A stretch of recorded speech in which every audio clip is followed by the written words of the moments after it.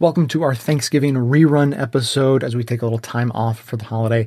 Of course, as many of us are taking time off from work to be with friends and family, I thought it'd be a good opportunity to be reminded that these privileged days of taking time off from work may be numbered, as we're all standing in the destructive path of automation and artificial intelligence that may turn all of our days into days off soon. And now enjoy this episode on the future of work, originally released at the very beginning of 2018.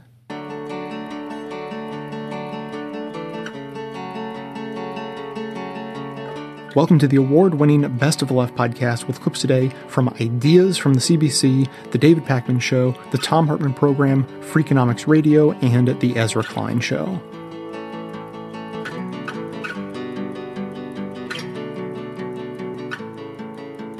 The period we're approaching is being compared to the first industrial revolution in terms of its disruptive ability.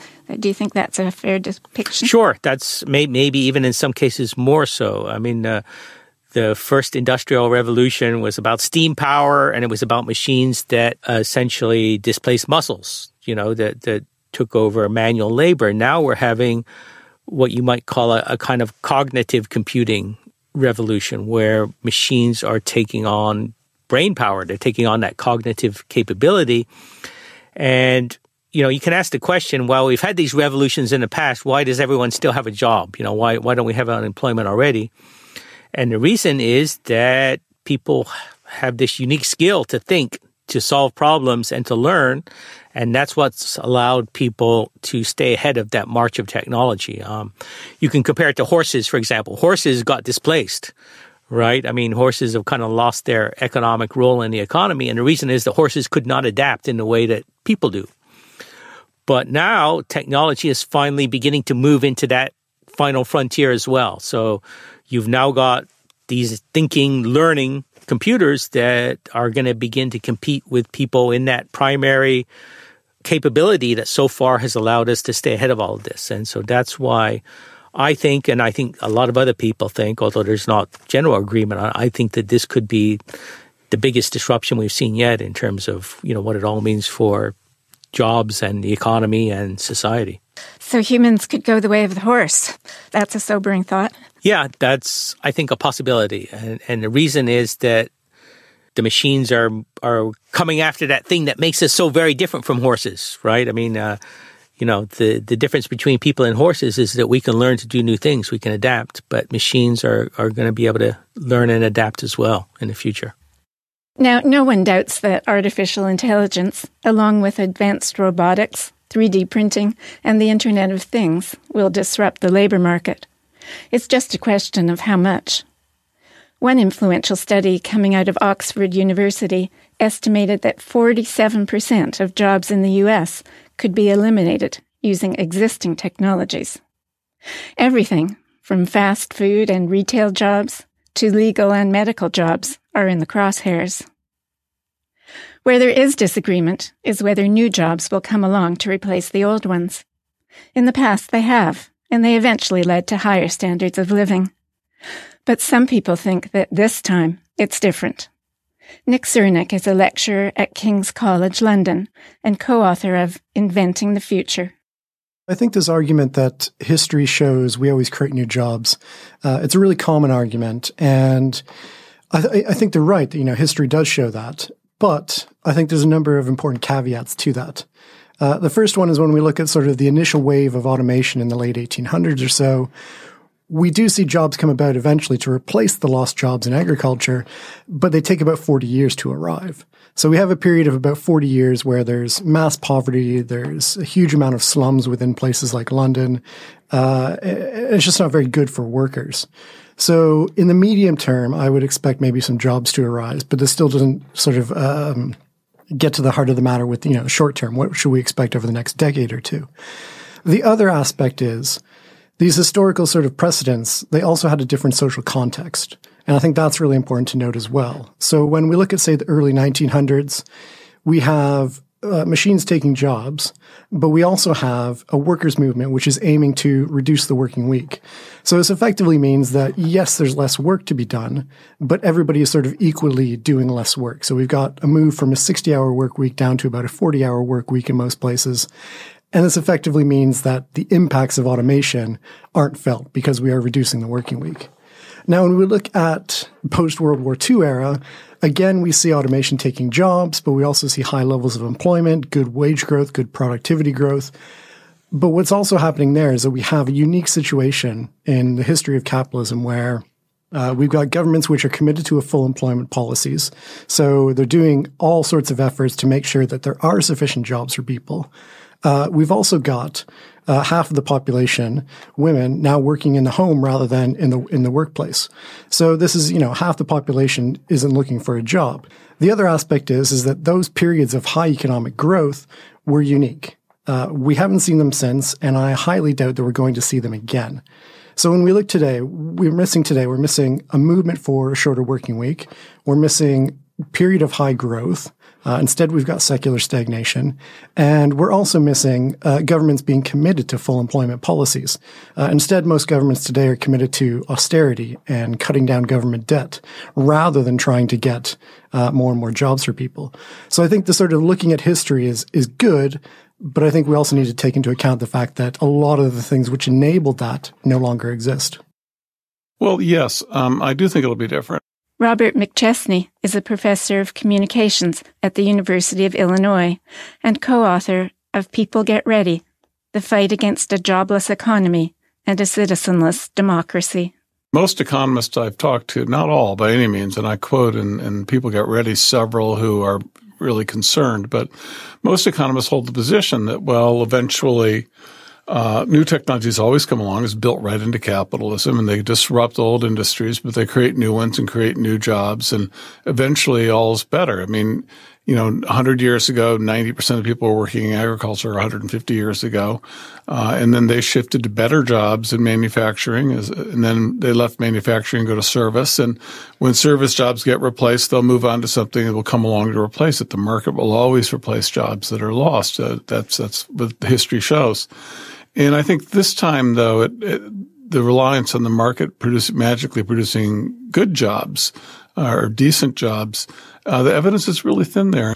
And this wouldn't necessarily be a problem for society if we had an economy that could adjust. And so the benefits of this technology were shared across the board and everyone took advantage of it.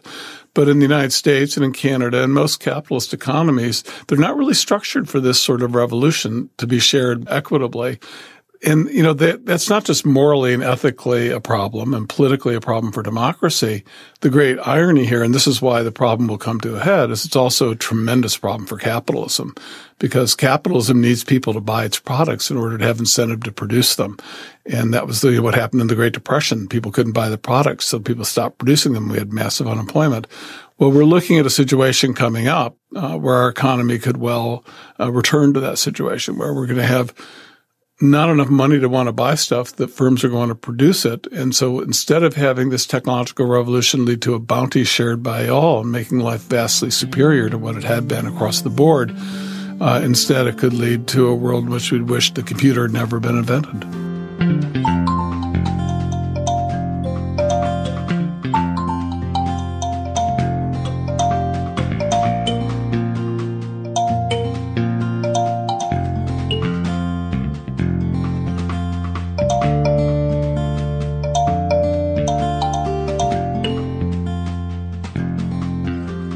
Between 2010 and 2015, the average income difference between the top 20% and the bottom 20% of Americans, known as the rich-poor gap, grew from about $29,000 to over $189,000, according to Census Bureau data. And during that time, this divide widened in all 100 of the country's largest metro areas, as sort of pointed out by this chart. And much of what you see here is because computers and robots are performing more and more new tasks. This is something that we talked about frequently. We've been talking about it for years, really, but the 2016 presidential candidates did not want to talk about it. Donald Trump still doesn't want to talk about it because of his sort of fake populist persona that can't and won't be backed up by actual policies to help the actual worker, as we extensively talked about on yesterday's program. This makes the work of specialized laborers more efficient, which makes the rich richer. And stakeholders benefit from the efficiency by making the rich richer. And when machines replace low-skilled workers, that makes the poor poorer. So this trend is expected to continue. There are a number of different factors right now that are increasing the wealth gap, the income and wealth gaps. And Donald Trump's tax proposal would make that even worse. We've talked about a lot of those issues, but robots and automation are also going to be a factor. It's expected to continue. According to a recent study by PricewaterhouseCoopers, around 38% of American jobs could be at high risk of being replaced by automation by the early 2030s. And depending on which study we looked at, I mean, I've told you about studies that say as high as many as half of all jobs are at risk of being automated away over the next 20 or 25 years. The most vulnerable industries are ones with low skill workers like retail, transportation, storage, manufacturing. And this is putting a huge strain on Americans in the lowest income brackets. Income growth in the U.S. is falling behind the costs of housing that go up and the costs of basic needs that are going up. The Labor Department, for example, says that the average residential rental costs have gone up 3.9% in just a year, which is really a lot when you think about that on a year-over-year basis. And not surprisingly, 4 of the 5 cities with the biggest rich-poor gap increase were cities with thriving high-tech industries. And if we take a look at that same graph from earlier, San Francisco, San Jose in Silicon Valley, Austin, Texas, Seattle, Washington, and many of the cities that are high on the list, like Bridgeport, Connecticut, for example, have low-income workers that mostly work in the industries I mentioned that are most vulnerable to automation, retail, manufacturing, etc. The gap between the super rich, meaning the top 5%, and the middle class, the middle 20%, also grew considerably by nearly $59,000, as this next graph sort of points out. And even the gap, and this is one that may be surprising to you to some degree, even the gap within the middle class has grown. The divide between households at the 30th and 80th percentiles increased by an average of $9,000. Coal is one of these industries that is being affected, which is why the war on coal that Donald Trump talks about is non-existent, and why trying to prop up the coal industry is actually, not only is it pointless and aimless and bad for the environment, it's also anti-capitalistic, because the coal industry in the free market is increasingly a dying industry. Automation is making college degrees more valuable. Educated people are needed to design and maintain the computer systems and the robots, while there are fewer low-skilled jobs out there because of those computers and robots being developed by the skilled workers. So there are arguments to be made that automation is a good thing. It'll free people up to do work that is more creative or analytical, but it's not as though all people that are in the truck driving industry or fry cooks will all of a sudden, once their jobs are automated away, become opera singers or philosophers or computer programmers. So I've said this before, I'll say it again. Automation is happening. If we are to successfully synthesize the effects of automation, we're going to need a paradigm shift in terms of how we think of the relationship to work. And it's clear that the Trump administration, I mean, it's laughable to even consider whether the Trump administration might be equipped to deal with that. But more broadly, the political apparatus of the United States is not really equipped to deal with that. Basic income is something that we're talking about more and more. We know, if you look historically, the progress of technology has not in any significant way been stopped because of the jobs that it was going to kill. And the idea of replacing cars, replacing horse buggy drivers with cars wasn't going to be stopped because the buggy drivers were going to lose their jobs. Imagine if everything we've seen happen in the automotive industry never happened because we were just too worried that the horse buggy drivers were going to lose their jobs. So I don't believe that resisting this is a logical path forward. I think that working with it makes a lot more sense. And it's going to be, there's sort of, at some point, there's going to be a split. And some would argue the split is already happening because of the drastic increase in wealth inequality that we're seeing.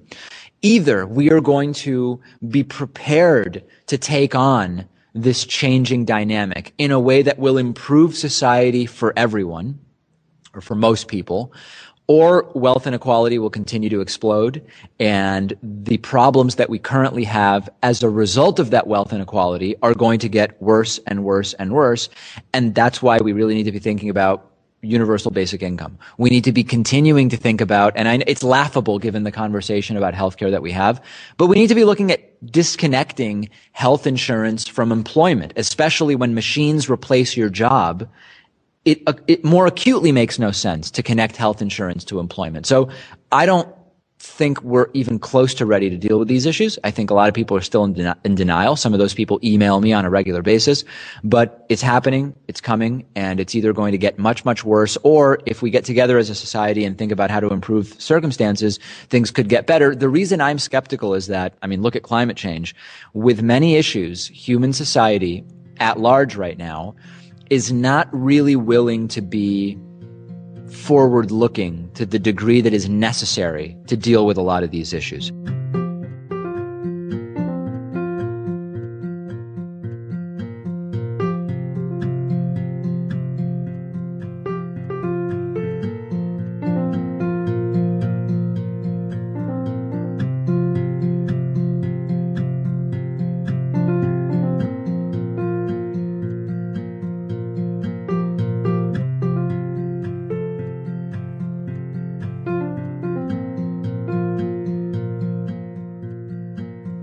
There's a remarkable story by James Sussman in today's New York Times. And actually yesterday's New York Times, July 24th. It's titled The Bushman Who Had That Whole Work-Life Thing Figured Out. And this is a story that actually I tell this story. This is not, new research. Although the part about John Maynard Keynes I didn't know, which I'm grateful for, and I'm going to share with you in just a moment. But when I wrote Last Hours of Ancient Sunlight back in 1996, there's a whole chapter in there about ancient cultures, and I tell the story about the Kung, who go by a variety of different names. There are kind of subgroups and sub-tribes and whatnot. And but these are the Bushmen of the Kalahari Desert. They're also known as the Juhosni, which is another group in the northeastern part of southern Africa's Kalahari. And, as I pointed out in Last Hours of Ancient Sunlight, these people work an average of 15 hours a week to produce all the food and survival needs that they need or want. And the rest of the time, they play with their kids, they make music, they play games with each other, they dance, they sing, they have sex, life is good, right? They eat 15 hours a week. So and this was in Last Hours of Ancient Sunlight. In Crash of 2016, I wrote about how Time magazine back in 1967, as I recall, maybe 66, 67, 68. It's in the book anyway.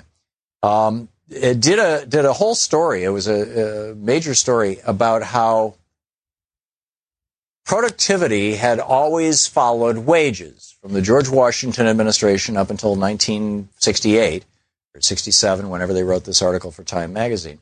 And so as people became more productive, in many cases as a consequence of automation, right? The steam engine, things like that, the internal combustion engine, electricity. As people became more productive, their pay went up. To the point where, people working in factories, just making stuff, were able to raise a family, put their kids through school, have a decent retirement, all that kind of stuff. That was the norm in the 1960s. And so they said, if productivity continues to improve at this 2, 3, 4, 5% rate per year going forward, by the year 2000,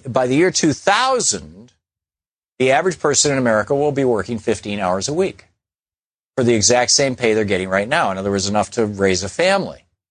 Or they'll be working a 40-hour week and they'll be making a pile of money. Now, if the CEOs, if Reagan had not changed the tax laws in the 1980s, and the CEOs had continued to only take 30 times what the average worker makes, that would actually be the case right now in the United States. If the billionaire class had never emerged, if they had simply stayed the multimillionaire class, then working people in the United States would be working 15, 20 hours a week for a paycheck that is enough to cover all your expenses. Or people would be making $100,000, $150,000 a year in today's dollars for jobs that back in the 68 in today's dollars paid $30,000. But that's not how it worked out. John Maynard Keynes actually identified this. Back in the 1930s, he published a book called, or a paper published, or titled Economic Possibilities for Our Grandchildren. And he predicted that, he said there's this thing, this economic problem. And the problem is, as productivity increases, the need for workers decreases. Right? We're producing more and more stuff with the same people. There's demand for more and more stuff, but, we don't need more people. So, as more and more stuff is being done by automation. So what do we do about that? That's the economic problem that Keynes identified. And the solution, of course, is have people work fewer hours for the same pay, for a good pay, the same annual salary. Or if they want to work more hours, have them make, massively more money. Now, like I said, that all got stolen from us. What Keynes predicted, what Time Magazine predicted, stolen from us by the billionaire class as a result of Reagan's structurally changing things. It's ending the enforcement of the Sherman Antitrust Act, is changing the executive compensation laws so they could be paid with stock options rather than paychecks. So they end up with a maximum 20% income tax rate and all the other bennies out of that. And and raising the threshold of allowable and deductible executive pay. So in this article that I'm sharing with you from the New York Times, this is hindsight tells us that Keynes's optimism was misplaced. Capital growth and productivity are already much greater than he predicted they would be by 2030. But we're not working for 15 hours a week. So then he segues to this story about the Bushmen of the Kalahari. He says the 15-hour week was a reality for some of the handful of remaining tribes of autonomous hunter-gatherers and that, in all probability, is the norm for much of the history of the modern human race, modern Homo sapiens. He said, where the economic problem holds that we have unlimited wants and needs, the hunter-gatherers, the Bushmen of the Kalahari, had few wants, and their few wants were easily met. So, they didn't have advertising telling them that if they didn't, put this cream on their face or something that everybody would hate them. They knew what they needed. And they go on to say highly refined hunting technologies used by the modern Juhonsi hunters stretches back at least 45 and possibly as many as 90,000 years. So we as humans have been living this way for 90,000 years. And he writes, if the success of a civilization is judged primarily on its endurance over time, then the Juhonsi's ancestors, the Bushmen of the Kalahari, render those of the ancient Egyptians, the Mayans, or even the Victorians mere novelties. And if they're a good analog for how all of our ancestors lived, then this has implication for understanding our, quote, human nature, our natures, and how we respond to challenges like automation. And he said the evidence points to the Neolithic Revolution as the genesis of the economic problem. And this takes us to Daniel Quinn. Daniel Quinn writing in Ishmael that basically the place where we all started going south that led us right to destroying the planet and having 8 billion people and everything else, the place where we all went south was when we started doing intensive agriculture in parts of the world where there were periods of time where no food would grow, which would be, the north and south, outside north and south of the tropics of Cancer and Capricorn. And therefore, during those times when no food is growing, whoever had the food and could lock it up had absolute power and control over the society. And that then led to hierarchy, which then led to patriarchy, which then led to the creation of religions that justified hierarchy and patriarchy, which led to where we are right now. But this is not natural, so Daniel Quinn would say, and the Bushmen of the Kalahari would say. This is not human nature. What is human nature is the way that Native Americans were living in North America, the way that Aboriginal people were living in Australia, the way that the Bushmen of the Kalahari are living, in ways that never would destroy the earth. I mean, just think about it. You say, we've got all this technology and we're wonderful and it's an incredible society and blah-de-blah-de-blah, but our lifespans are shrinking, frustration with life is increasing, the Bushmen of the Kalahari, suicide is unknown, cancers are exploding, heart disease, diabetes, all these things, and we're destroying our planet. I mean, we're facing the possibility literally of an extinction event that could remove the human species from existence. And you can draw a straight line from that all the way back to 10,000 years ago to the agricultural revolution. So if we're going to have the agricultural revolution, this is sort of just like if we're going to have capitalism, then let's at least do it in a way that doesn't produce these massive concentrations of wealth among the people who are the hoarders and massive poverty among everybody else.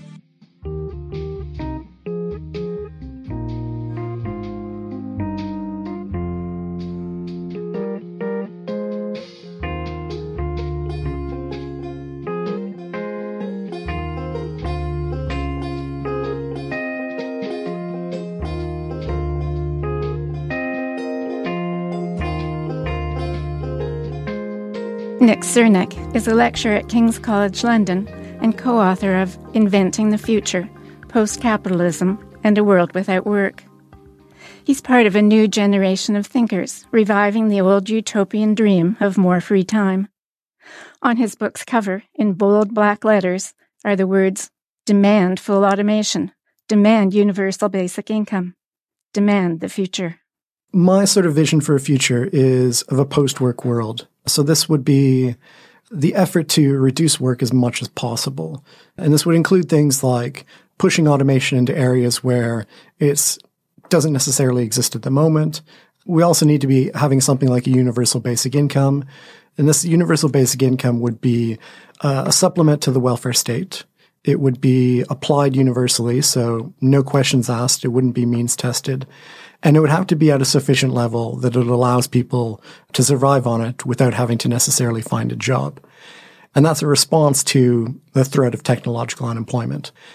The other aspect is a reduced working week. So again, if we have technology reducing the amount of work that society needs to do, the easiest response is simply to cut the working week down. So those three sort of possibilities, I think, are the sort of image of the future that I have, where we are trying to, as a society, reduce the amount of work that we have to do in order to give us more free time, in order to give us the opportunity to choose exactly what we want to do, rather than being forced into a job we don't like for 40 hours or more a week. And then also sort of thinking about, well, how do we get rid of this culture that is so focused on the work ethic that, our entire identities are often based upon our jobs. So these are the sorts of things that we need to be imagining and thinking about in order to be able to get our system in a situation where this automation can occur, but it doesn't lead to mass unemployment or lots of precarious work and lots of low-wage work. Now, some people would say that's utopian, and that's often used in a disparaging way. Like, that's not realistic. It's never going to happen. So how do you respond to that charge? I do think this image is utopian, but I don't think it's utopian in a sort of abstract sense. So there's a distinction we can make between a sort of concrete utopia and an abstract utopia. And an abstract utopia is one which is completely unrelated to the changes going on in the world at the time and sort of what exists at the moment. It's just something which is a pure product of our imagination. On the other hand, we have a concrete utopia, which is taking into account how the world is changing, what is going on. And I think that the sort of post-work world is utopian in that sense. I think it's something which presently at this moment seems beyond the realm of the possible. But of course, the realm of the possible is not something which is static. It's something which changes over time. At one point, universal healthcare was deemed to be impossible. The welfare state was deemed to be impossible. Women's voting rights was deemed to be impossible. All of this stuff historically has been seen as, utopian, and eventually becomes just the normal state of affairs. Now, I think the same thing can happen with the post-work world. And I think as technology starts changing our economies, increasingly we're going to have to be using these sorts of ideas, these utopian images, to guide where we're headed.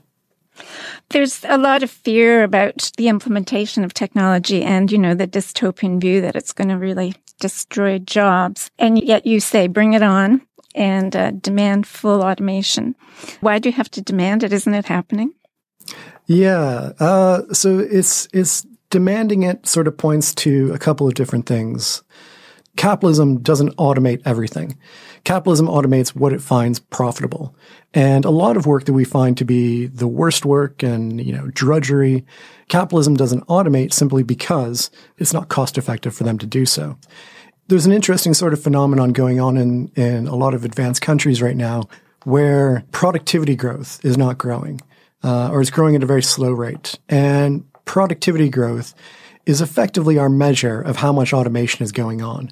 So we would expect that if there was a lot of automation going on, we would see very high levels of productivity growth, but we're not seeing that. Now, part of the reason why is because wages have been stagnant since about the 1970s. The average person in the US, in Canada, in the UK, only makes the same amount as what they made in the 1970s. So this effectively means that there is no wage pressures for automation.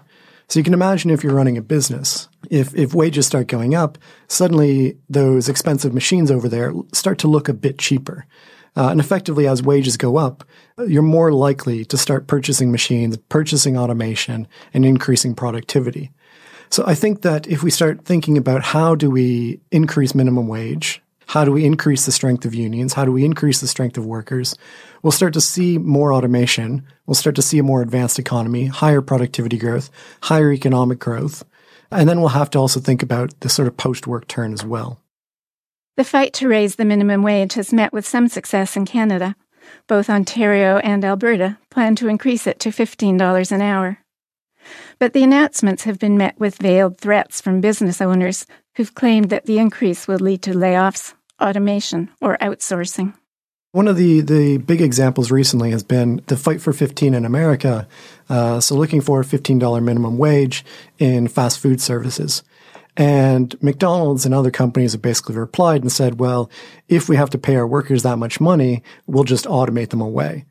And there's a sense in which today, under this current system, those people losing jobs is a bad thing. But of course, we want to build a system where that's not a bad thing, where actually this means that those people are no longer doing what are often terrible, hot, sweaty, very frustrating and annoying jobs. They no longer have to do them. That, to me, I think would be a great thing. But we have to build up the social system that enables that to be a good thing.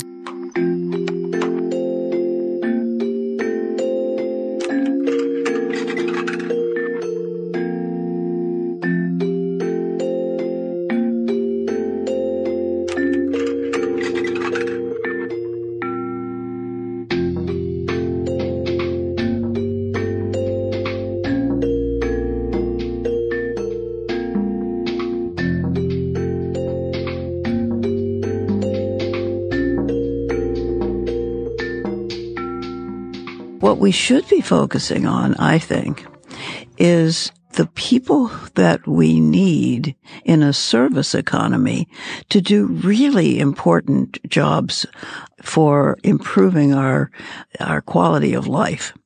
One is very well-trained people to work with small children. Early childhood nurturing and education, we know now is really, really important. And yet we are not paying a living wage to people who take care of children in daycare centers and in early childhood education. We should find a way to professionalize those jobs, recruit people who have had more training and who can earn higher wages. And there are lots of other examples of that in healthcare. health care, in care for the elderly. We have an awful lot of people now who are living for a very long time, and many of whom need care. And they don't just need warehousing in a nursing home. They need interesting things to do and be part of, and a caring atmosphere. And that takes people with skill, and it takes people that are paid enough. And we haven't figured out how to make these human service jobs into really important parts of our economy that are well compensated. That's a big challenge. One of my ethical precepts is that everybody should be carried along, broadly speaking. In other words, if we're rich, we don't have to have people suffer. That's Jeff Sachs. He's one of the most decorated economists of the past half century. He's worked with the United Nations, with the Vatican, with countries all over the world, mostly on fighting poverty. And the fact that we can't figure that out, that to my mind is really a failing of our moral insight, not a failing of kind of economic technique per se. If jobs are going away, we should organize society to help enjoy creative and leisure time, not, by the way, cling to having to have a 40-hour work week. Now, does that mean Sachs is in favor of a universal basic income? Well, it's funny. I am in favor of universal basic dignity, universal basic needs, universal health care, universal education. The pure cash transfer approach, I find a little naive, actually, though I can see some role for it. I think that the way we meet basic needs to an important extent should not be cash transfers, but should be by helping everybody to be incorporated into the decent systems which give people their health, their education, and their dignity. So what would Sachs do if we made him chief economist of Earth 2.0? You don't want to really create Earth 2.0 in the way that you've stated, because we're likely to make a disaster that way. But what I think is extremely important is to have a historical and a moral view. And a historical view says that societies change. They mainly change, in my opinion, because of technological changes. Institutions change as technologies change. We do things differently. We live our lives differently. Instead of working in the fields, we work in factories. Instead of working in factories, the robots work in factories. We work in services. So that's where history comes in. And then values come in by saying that we don't just view ourselves, in my opinion, as an open, unguided, evolutionary process. There are some parts of economics, like Austrian economics, will say, well, an economic system is just an open, self-organizing, evolving system, full stop. But I think that that's where the moral framework comes in, to ask, as technology changes, as we can do things differently, or do, in fact, do things differently, how should we adjust as a social animal living in a society for a decent, ethical world in which we should all be striving to be good people. To that end, Sachs argues, there are some basic economic considerations to think about. One is we're just phenomenally rich.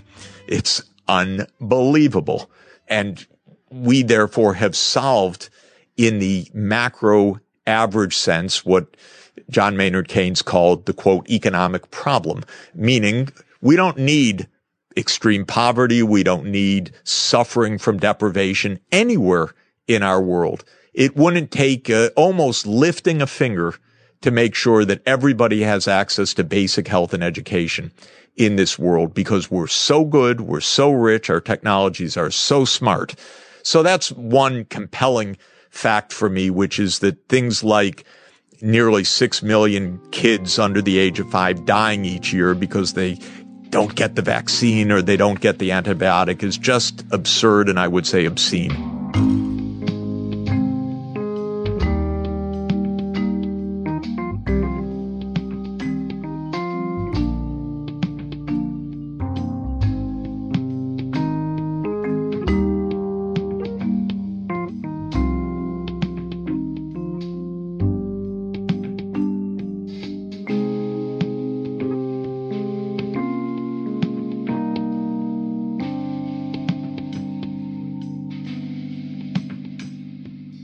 So you are known for doing work organizing domestic workers, for running an organization that is trying to think about how to change elder care in this country.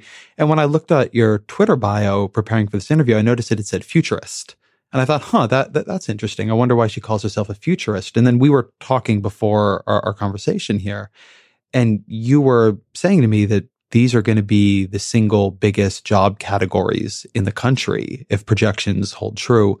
Can you talk a little bit about the scale of where these professions are going, how many people we're talking about, what role they play as a labor portion of the American economy? Absolutely. One of the things that's less visible in everyday life in this country is a massive demographic shift that's underway. And it's not the demographic shift that we mostly hear about in particularly the political news cycle, which is about the racial demographic shift. But layered on top of the racial demographic shift is this generational demographic shift, where the baby boom generation is starting to turn 65 at a rate of a person every 8 seconds. Every day, 10,000 people turn 65. And then because of advances in healthcare and technology, people are living longer than ever before, like longer than we ever could have imagined when we put our safety net in place. So we're about to have the largest older population we've ever had, and really nothing in place to support people to live well as they live longer, which to me has a lot to do with care. And so that push is really driving a huge increase in the number of elder care jobs that are needed, particularly home care, as more and more people want to age at home and in their communities. So home care is now actually the fastest growing occupation in our entire workforce, the whole workforce, the fastest growing.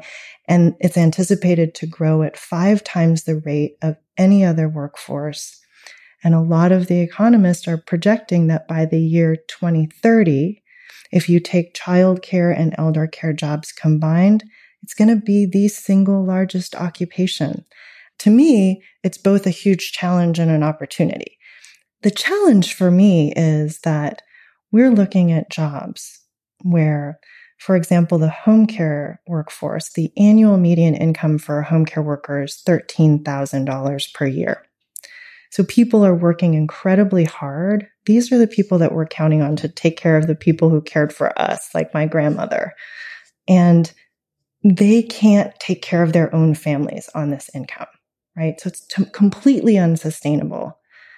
The opportunity is that this is going to be one of the jobs that will anchor us in the future. It will anchor the economy, and it will anchor and make it possible for you and I to go to work knowing our loved ones are in good hands. And if we invest in these jobs, it could be really revolutionary for the rest of the economy. I want to tell you a story here because this hits to one of these wounds that I carry. All reporters have these stories they've done where they reported on something and it went the wrong way. And this is one of mine. I did a piece on a Medicare pilot program a number of years back called Health Quality Partners. I found out about them because one of the folks I know who I trust most in healthcare called me and he said, there is this Medicare pilot program and they are getting better results than anything else anyone does. And Medicare is about to shut them down and you have to go look at this. So they were in Pennsylvania and I went and looked at them. And they were a pilot program that was focusing on care for the absolute sickest people in Medicare, people who did not have a lot of money, who had a lot of comorbidity. They had many, many, many problems stacked on top of each other, early stage dementia mixed with terrible hypertension, mixed with this and that and the other thing. And they were getting these extraordinarily highly, highly validated results. And the way they were doing it was they were just having people check up on the folks in the program all of the time. I mean, it's more than that. There was great management in the program, great people in the program. They were very evidence-based. But at the core of it, they were pushing care to these people and really trying to do these continuous holistic assessments in their home. Did there appear to be risks for falling or tripping? How was that working? What was happening with their partner, their spouse? Was their partner or spouse able to understand what was going on with their loved one's medications? I mean, it was really the most basic stuff, and it was working. And the program got shut down ultimately. My article got it a reprieve. It got another 18 months, and then it got shut down. And I remember we titled the piece, "If this was a pill, you would pay anything to get it," because there's just absolutely no doubt that if there had been a terribly invasive surgery that cost exactly as much money or twice as much money or 3 times as much money, but showed half the results, Medicare would be paying for it for everyone. And we just seem to have in our healthcare system broadly, but particularly in Medicare, no real sense of how to pay for something that is not an in-hospital or in a pill bottle medical intervention. And it's strange because there's no one you talk to in the healthcare system where that is their view of how health works. Nobody views it that way. But the way the payment is structured, the way the program is structured, what you said at the beginning of your comment to me, that we don't know how to get beyond the medicalization of people's health. It's really, really profoundly true. And it's true even when we're sitting there staring better ways to do it in the face. And it's one of these things where I've never been able to come up with an answer of how we can have this system where everybody knows what we're doing is wrong and nobody quite seems able to figure out a different way. Yeah, we've totally lost the care part of healthcare. I think that's absolutely right. And when I think about the work that home care workers do every single day, at its best, what it really fundamentally comes down to is upholding the human dignity of another person. That what you're doing every single day is connecting with the human being that is in your care, and you're doing everything necessary so that that person can have a dignified quality of life for as long as possible. That's actually very hard work. And we have not figured out a way to value it. But the trick is that in the 21st century, when that is becoming such a huge share of the work that's needed in order for this economy and our families to function properly, we have to figure out a way to value it. And I think that is the future. When we can figure out how we revalue the care part of our health, the health of our families, the health of our economy, that's when we're actually going to be on to the fundamentals of a sustainable society. I'd like to talk about that word dignity for a minute, because it seems to me to be a very widely held, again, and completely undervalued part of our system, of our lives, of our vision here. Don Berwick, who was for a period of time CMS administrator, he had this speech that was very famous where he said that the thing he was afraid of about getting sick wasn't the getting sick part, and it wasn't the part where he had treatments and surgeries and medications. It was a part where he lost his own humanity, where he got treated as a patient, where he got treated as a problem to be solved. And I think we all understand for ourselves, for our loved ones, for the people around us, that of the things you might value as you get older, at any point in your life really, but in this conversation as you get older, holding on to your dignity, to some degree of your autonomy, is really high. And yet that's another right. thing that we don't in any way measure, we don't reimburse for. We will pay a drug company or a medical device company or a hospital anything for a treatment that in any way shows any kind of improvement on sort of narrowly understood health outcomes, or even frankly, half the time doesn't. But anything that shows any kind of medicalized improvement, right? If you can show that this reduces chronic pain by 7%, like you get that gets reimbursed. And if you can show that this way of delivering care improves people's feeling of dignity and control over their own life by 50%, by 75%, it doesn't even exist. There's no way to even have the conversation. How do you change that? Because this is another one of these places where I don't think anybody doesn't want it to change. Just nobody's changed it.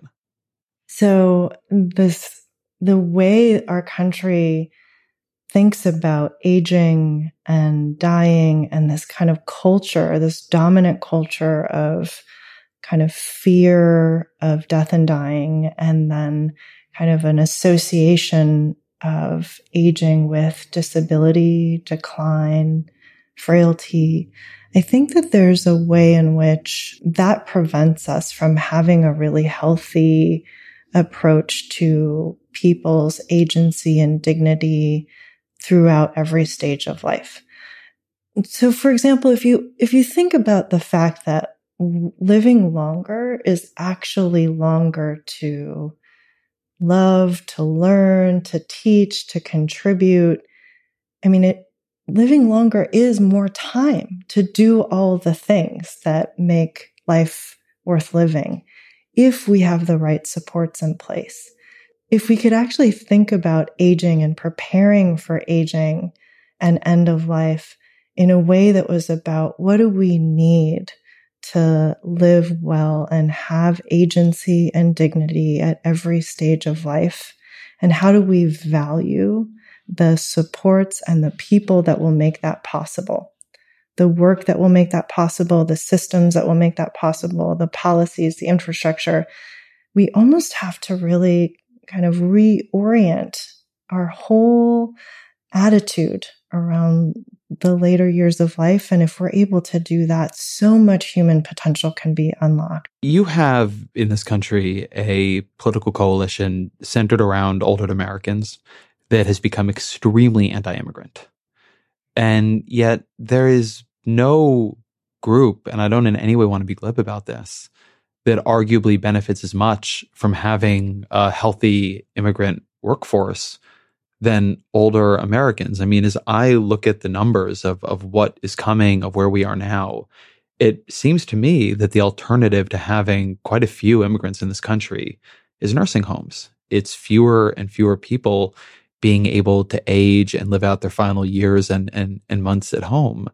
And yet there doesn't seem to me to be any sense of that connection of the benefit to both sides, that there is some kind of cultural enmity that is overwhelming what is a very deep need and, as you put it, interdependency. Mm-hmm. It's true. It really is. I think if we can start to shine a light on this reality, I think it could be one of the things that helps to change the conversation about immigration. In some ways, the state of Arizona is a canary in the mine for us. We often talk about the changing demographics in terms of race, but when you layer on top of it the changing demographics generationally, you actually see that the older population is significantly whiter, and the younger population is significantly more diverse and of color. And Arizona is the state in the country that is the most racially and generationally polarized of any state in the country, meaning they're the most white people over the age of 65 and the most young people of color under the age of 18. And it's no accident in that context of racial and generational polarization that Arizona was the birthplace of the notorious anti-immigrant legislation, SB 1070, the place where Sheriff Joe Arpaio rose to power, who, basically was indicted for torturing immigrants in detention in the facilities that he ran and racial profiling in Arizona. Also the first and only pardon of the Trump administration, right? In some ways, Arizona is helping us forecast if we don't find a way to put forward a vision of the future of this country that really unites us across race, class, and generation, where everyone can see their future and their interests inside of that vision. We do run the risk of increasing levels of racial and generational polarization, which is a really toxic breeding ground for hateful policy and hateful leadership. And so I think there's a ton at stake here, and a way that talking about care and caregiving can bring us together in the most important and urgent context for that kind of a unifying vision.